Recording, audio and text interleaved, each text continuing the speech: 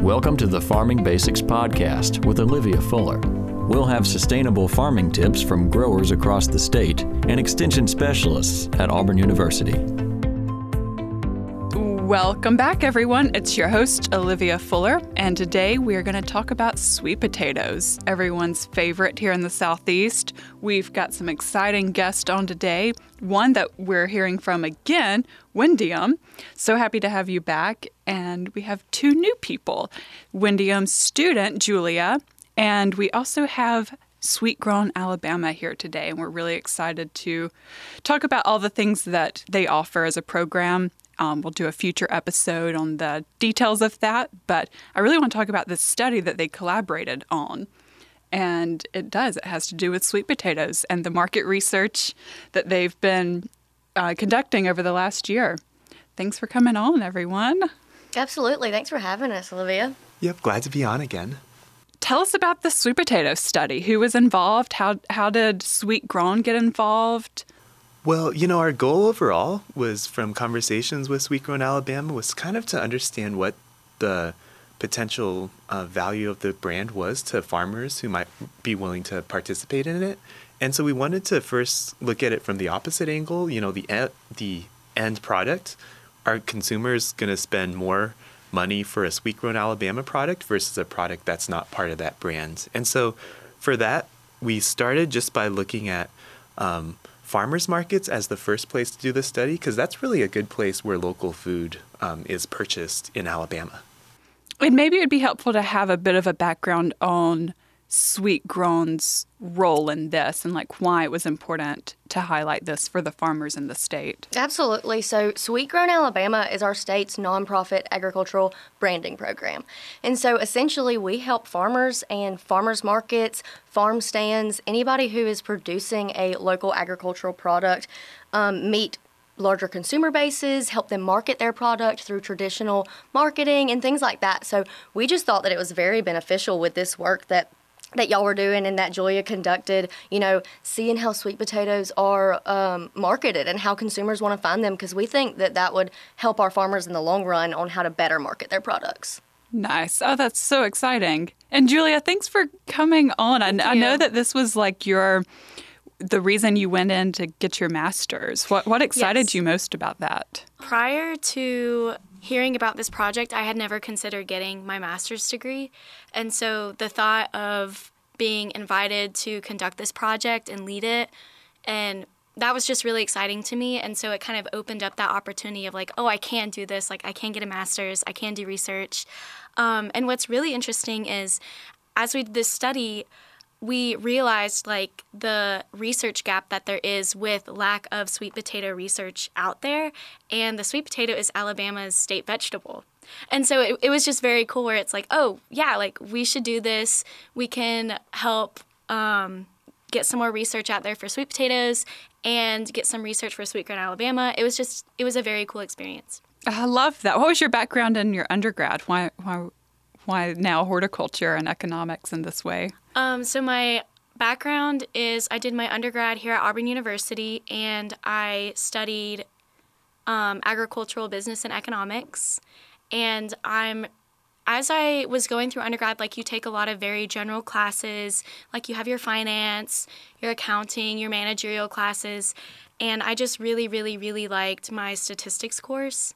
And so that kind of introduced me to I can do this whole other thing with this degree where I can do a bunch of research and analysis. And so that's kind of how I got really into it. And I was talking with Wendiam as an undergrad, and he had some opportunity for me to do data analysis with him.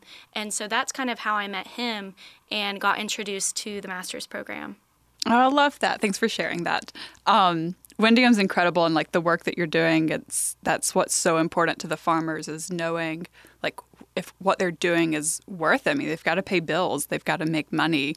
So that's just super important. Well, let's get into the details of this study in particular, the research project itself. What did that entail, actually implementing that? Well, first, it was a really cool project because it brought together a lot of our great stakeholders in Alabama. We partnered with two farmers, It was Crest Farms and Sermon Farms. Crest Farms is located in Coleman, Alabama, and then Sermon Farms is located in Daphne, Alabama. Yes, and then 5 farmers markets? The 5 farmers markets we visited was the Coastal Alabama Farmers and Fishermen Market in Foley, Ross Bridge Farmers Market in Hoover, Pepper Place in Birmingham, and the Madison County Farmers Market and the market at Mid-City, which are both in Huntsville. Shout out to all those farmers markets.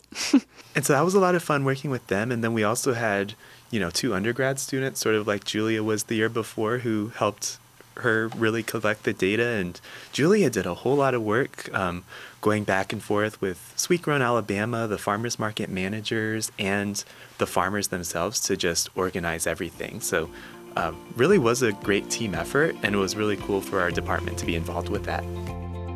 Alabama Ag Credit is a proud sponsor of the Farming Basics podcast. Buying real property isn't the same as buying in town. If you're in the market to purchase your own piece of paradise or need an operating line for your farm, give our friends at Alabama Ag Credit a call. As the local experts in rural real estate financing, they can help you with everything from homes and lands to tractors and crops. Because sometimes natural resources need financial resources. And while some lenders don't get it, they do. Learn more by visiting alabamaagcredit.com. Oh, that's super exciting. What was the nature of the study? So we used real-world experiment at farmers markets throughout Alabama to understand the participants' maximum willingness to pay for differently labeled baskets of sweet potatoes. Participants placed bids on each basket, and they were given a maximum of $12 to bid. And because of this incentive, it was in their best interest to bid their true maximum willingness to pay. In particular, we asked about a basket of sweet potatoes from a farm outside of Alabama, a basket of sweet potatoes from a farm in Mississippi, a basket of sweet potatoes from an Alabama farm, and a basket of sweet potatoes from a sweet-grown Alabama farm. Lastly, participants completed a survey which gauged familiarity and beliefs about sweet-grown Alabama. And so really our main goal was to make this as, real-life applicable as possible. You're going to a farmer's market, you're buying produce, and, you think, okay, how much do I actually want to spend on this item versus where I'll go home without the item and be better off. And so we wanted to kind of put that into action and just have people at farmers markets make decisions like they do, but also give us data for our research purposes. Such a cool study. I love the way that you set that up. What did it find? So our main finding was that consumers were willing to pay more for local produce. No real surprise there. But for a sweet potato basket that was from Alabama versus one that was from a state outside of Alabama, they're willing to spend $1 more for the one that's in-state.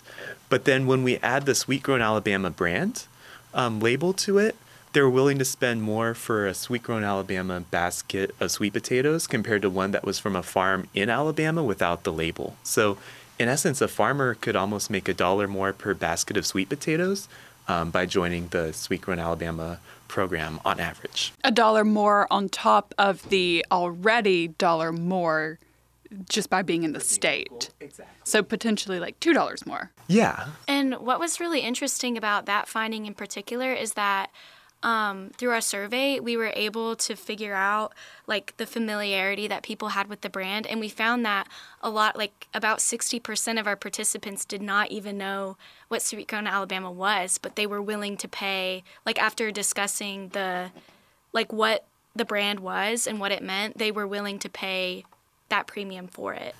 And, I think being a relatively new program, that's not necessarily surprised that there wasn't quite that level of familiarity, but I think with all the branding efforts, it'd be expected that would grow over time. Oh, that's great. That speaks very highly to what Sweet Grown stands for and all of the other things that I know consumers are looking for when they're buying. I mean, because my thing is you vote with your dollar. And speaking for things I care to vote about, food and food security are at the top of that list. And I would much rather spend a little bit more money on something that is going to make a difference in the state economics, and the farmers' lives. That's such a great way to put that, Olivia. You know, we want to tell consumers that when you are supporting local and you are, putting money back into your local economy, you're supporting your friends that you may go to church with or your neighbors who your kids play at the playground with. And just all of that is such a good feeling. Like what you said about wanting to spend money with people that you can put a face with. You can actually ask them questions. You get to talk to them and know that, they're feeding it to their family. So why wouldn't you feed it to yours? Yeah, and they're getting so much more. I mean, I really push people to go to the farmers market when they can. And Julie, you highlighted earlier with where you did the study just how many there are in the state that's like covering top to bottom. So I feel like there's one in everybody's area. And people have this, I think, preconceived notion. I would love to see really y'all dig into that and the economics of it, but the idea that the farmers market is more expensive than the grocery store.